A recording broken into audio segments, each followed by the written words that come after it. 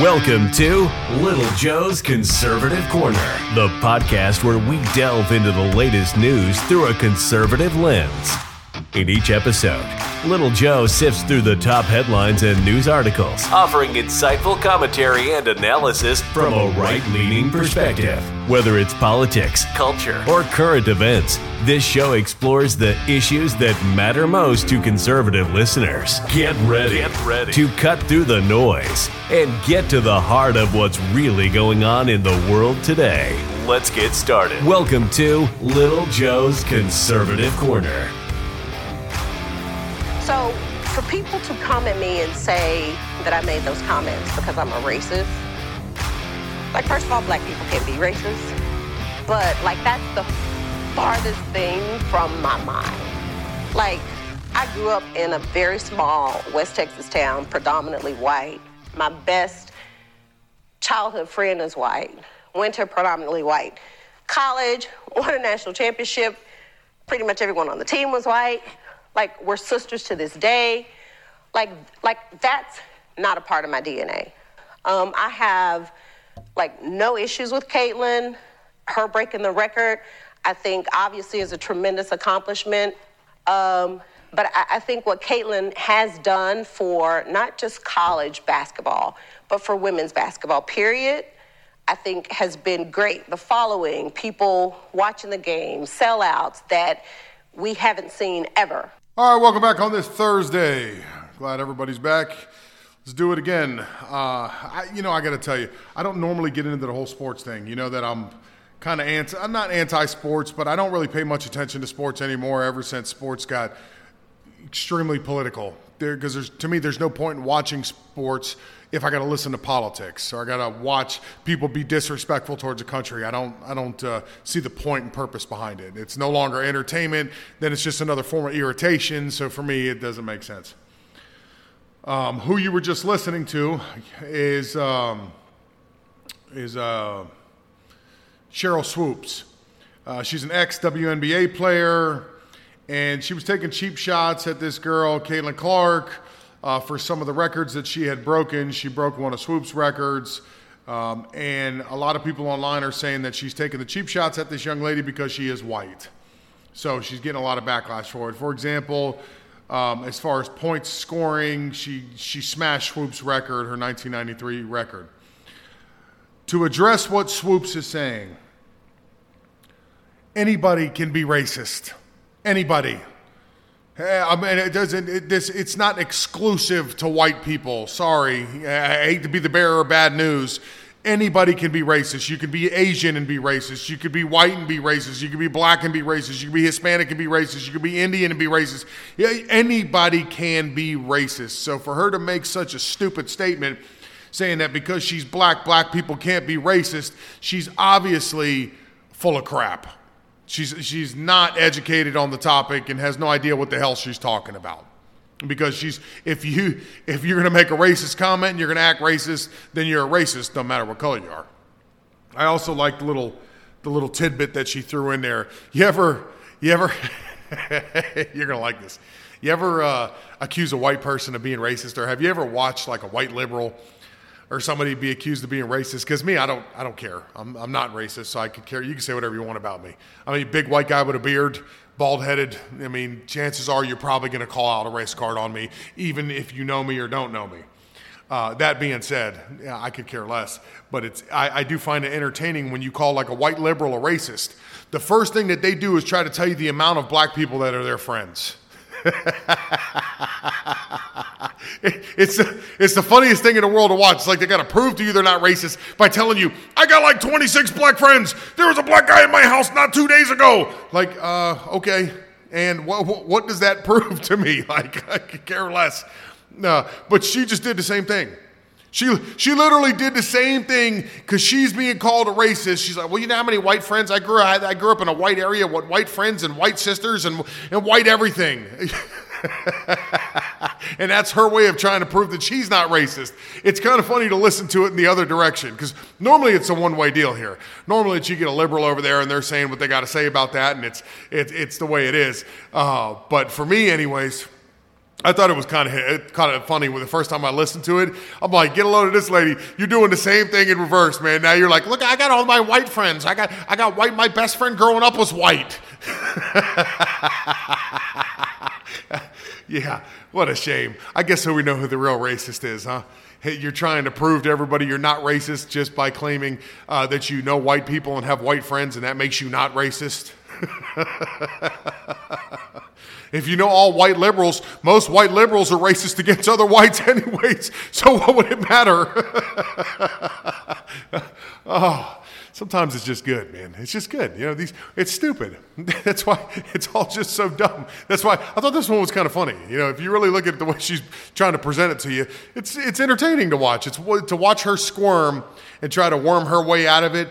She didn't like, at the end of the day, she didn't like the fact that this girl is doing so well, that this young white college girl is doing so well in the sport.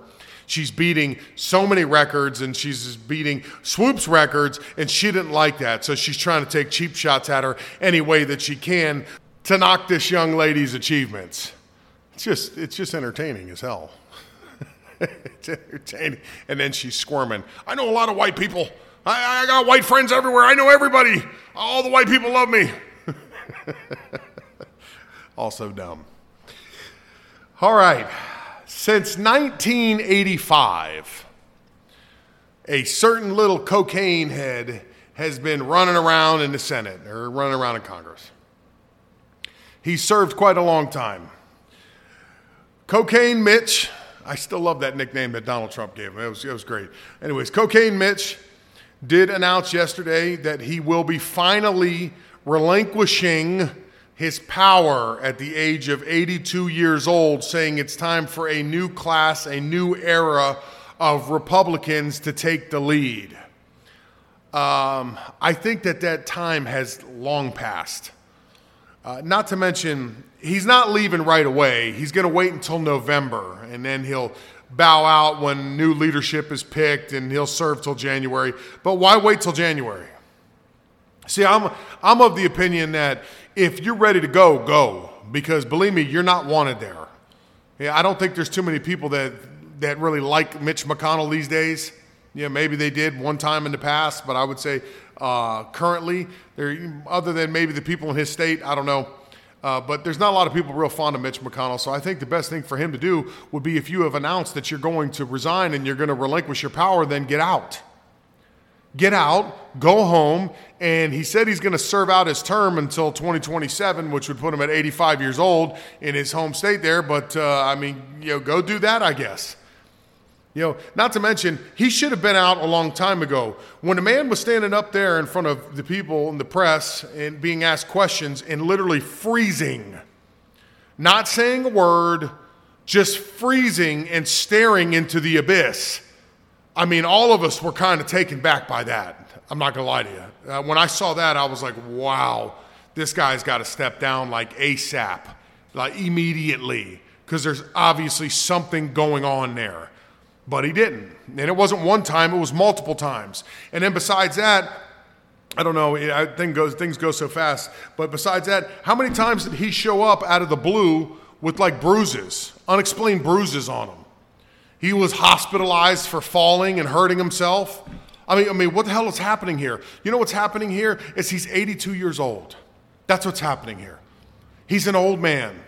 He shouldn't be doing what he's doing. He shouldn't be getting up every day and going into Congress. I hope at 82 years old, the extent of what I feel like doing is, or extent of what I have to do is maybe get out, ride my tractor, cut my grass, maybe do a little bit of gardening, and then when I'm tired from that, go back inside and take a shower and sit down and have some lunch at that time with my wife, and then piddle around the house if I want to, tinker with the old cars if I want to, or just sit in front of the TV and watch cartoons.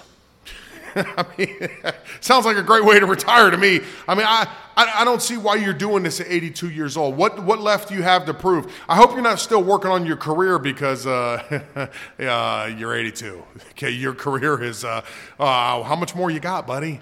What, you thinking you're going another 30 years? Because I highly doubt it. Okay, so I think that at this point, why be there? This is why a lot of people are They're for, age limits and timeout. They're for that. I'm for term limits for sure. I think that after you serve a certain amount of terms, I think it's time to rotate out and put some new leadership in there. These people get way too comfortable up in Washington, and that's how they become part of the problem and not part of the solution. Like you have, like anything else, you can serve 2 years as this, 4 years as that, 6 years as this. Maybe you can keep jumping positions and make it 20 years in Congress, but then you're going to get to a point where unless you're the president of the United States, you have been termed out. I see no problem with that. As far as age goes, it's a little more touchy because some people stay very sharp. I don't know if I've said this before, and I may have, but years ago when I was in my early 20s, I had a lawn company. And I worked for an old man, and this is just a side story. I worked for an old man, and he had a really nice home in Coral Gables. And he had a really big yard and obviously did very, very well for himself just because of the size house he had, where the house is located, even if he had bought it in years past. And we would do some like real high-end gardening for him there, and I'd go spend hours at this place tailoring his yard to his likings. And I never ask, obviously he's a client, I'm not going to ask the guy how old he is. But he would go out in the morning and we'd be working and he'd come back and I'd see him and he was like in his little jogging suit and then he'd come back out in a suit and tie and he'd head back out and come back in. And so I got to talking with him a little more than, little friendlier than client, just client and worker deal. And anyways, I started talking to him, and I asked him what he did for a living, and he explained the kind of industry that he was in, and I was like, oh, that's pretty unique. And I said, hey, man, how long you been doing that? And he's like, well, I built it up, and my son's taking over now because I'm the president, so I got him taking over. And I'm like, all right, that's awesome, to pass it on to your kids and everything. And he said, well, it's getting time. I got to slow down a little bit.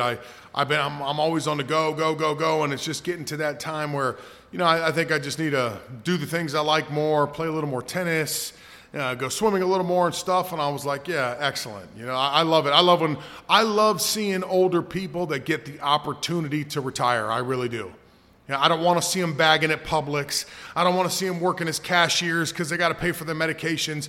I'm the kind of person that it brings me joy to know that they're just taking it easy. They've done enough. They've worked hard enough. And let them take it easy for a while. So anyways, he gets around to it and he goes, well, you got to retire at some time. And I'm like, yeah, absolutely. And then he goes, at my age, I probably should have retired a long time ago. And I was just smiling at him. He said, my birthday's next week. I'll be 93. And I mean, when I'm telling you, my jaw hit the floor. He even started laughing by the way my face looked. You want to talk about somebody that was 93, that was just as sharp can be, and physically, I'm telling you, the guy's over there playing tennis, he's running around, he goes to the gym. I mean, this guy's in amazing shape at 93, and I looked at that guy and go, man, that's who I want to be at 93. Oh my God, that's what so the point of this is, the age is a number depending on the person. We all deteriorate over time. Time, it comes for everyone. But some people go quicker than others. Some people, you turn into that old man. You tell your little stories, and you tell the same story 600 times. And yes, we've heard that story already, Joe. Thank you. Shut it, please. Yeah, you get to that phase. Not that you're crazy or anything. You just get to your old man status. There's nothing wrong with it. God bless you. You lived long enough. You're blessed that you lived that long. But to be in Congress making decisions that impact 330 million people, that's a problem. You should not be there. McConnell, freezing up, falling, having these problems, should not have been there for a long time. And if he's willing to go and he's ready to go, then I think it's time that somebody puts a boot right in his keister and gets him out of there. Like, you ready to go? Yeah, you want to go? Yeah, get out, hit the bricks, buddy. Go back to your state, stay there. Don't come back here. We'll handle it from here. We got plenty of people that can take your spot. I personally, there's a few decent people in the Senate that I could see being a leader there, that we may actually be able to get something done, that may actually have the stones that it takes to stand up to Chucky Schumer and the rest of them and go toe-to-toe with them, and we could actually get some real stuff moving. So if Mitch McConnell's ready to go, got to be honest with you, I think he should go. And that wraps up another episode of Little Joe's Conservative Corner. Thank you for tuning in and joining the conversation. Don't forget to subscribe to stay updated on all our latest episodes. And join us next time as we continue to explore the issues that shape our world. Until then, stay informed and stay engaged.